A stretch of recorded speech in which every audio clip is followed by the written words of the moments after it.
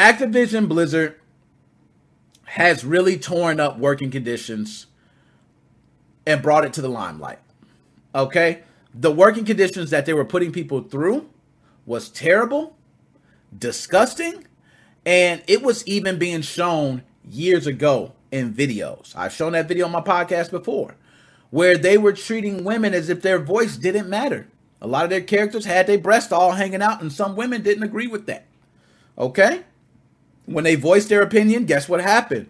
It was a joke made out of it. And now we're seeing today a lot of people coming forward with sexual harassment claims, abuse, guys and women. There have been top executives have stepped down. And it's not the only place. I want to say, and I'm just double check this. I believe Wargaming, okay, the Wargaming community, which is World of Warships, their community manager quits because of the toxic culture. Just think of that. He quits because of the toxic culture. So this is not something that is, it's not new. I'm going to be honest. In that book by Jason Schreier, Press Reset, it talks about how the conditions are for making these games. A lot of people get put through a lot of long hours. There's not a lot of reward. A lot of them get through it besides seeing their project come to life. You know, they lose time with their families. This is not including travel time if they have to travel to the office. So it's a tough job for these developers, man. It's a tough ass job. I got to give them props for sticking in it, especially small developers who are really just, they're taking the brunt of it.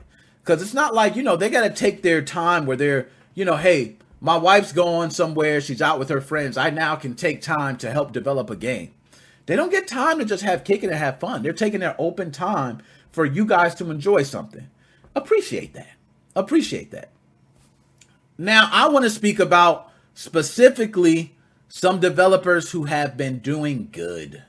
I think that's only right. We talk about developers who have been doing good things.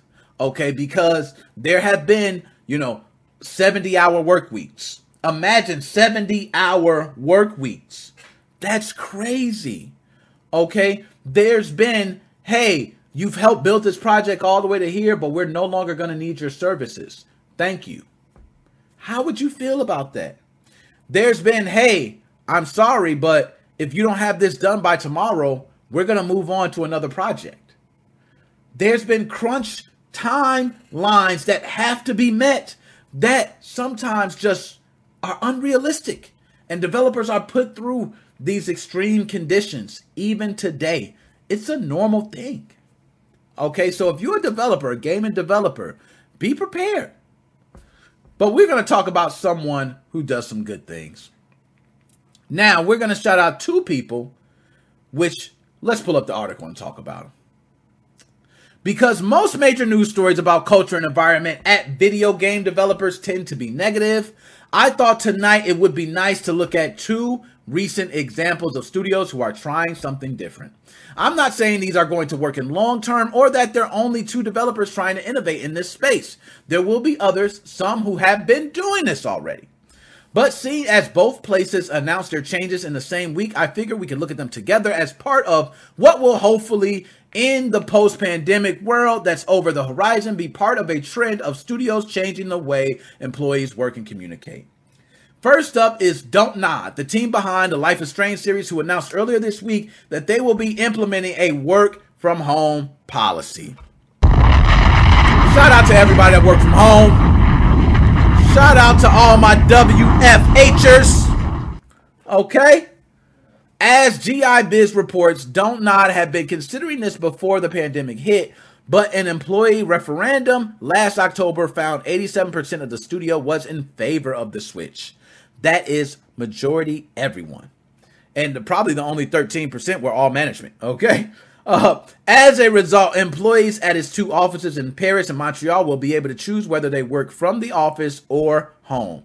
And if they choose the latter, they'll have equipment and furniture provided by the company, which means they will give you your desk, they will give you your chair, they will give you your computer that you were using in the office. You're all set. If you need headsets, they'll give you that. Whatever you need, they give to you. That's dope. Bug Snacks. Developers Young Horses, meanwhile, are going to shift to a 4-day working week, which, as Axio report is, an effort to create a healthier work-life balance at his studio. They've actively been running on one since July as a test, but recently made the decision to switch it permanently after finding that it absolutely kicked ass. Look at that. Of course, there are caveats here. Both are relatively small studios, at least in comparison with companies whose names regularly feature in horror stories, Activision Blizzard. Therefore, they're able to make these kind of drastic decisions more easily since they affect fewer offices and employees. And like I've already said, both have made these decisions relatively recently, so the jury is still out on how they'll affect the company's culture and output in a long time. But for now, on paper, these moves are great. It'll be awesome to see more developers do likewise in the months and years to come, as they realize that, hey, not only do people like working from home, but employees who are rested and have time to relax and do cool shit might just turn out to be better employees as well. That is dope. That is,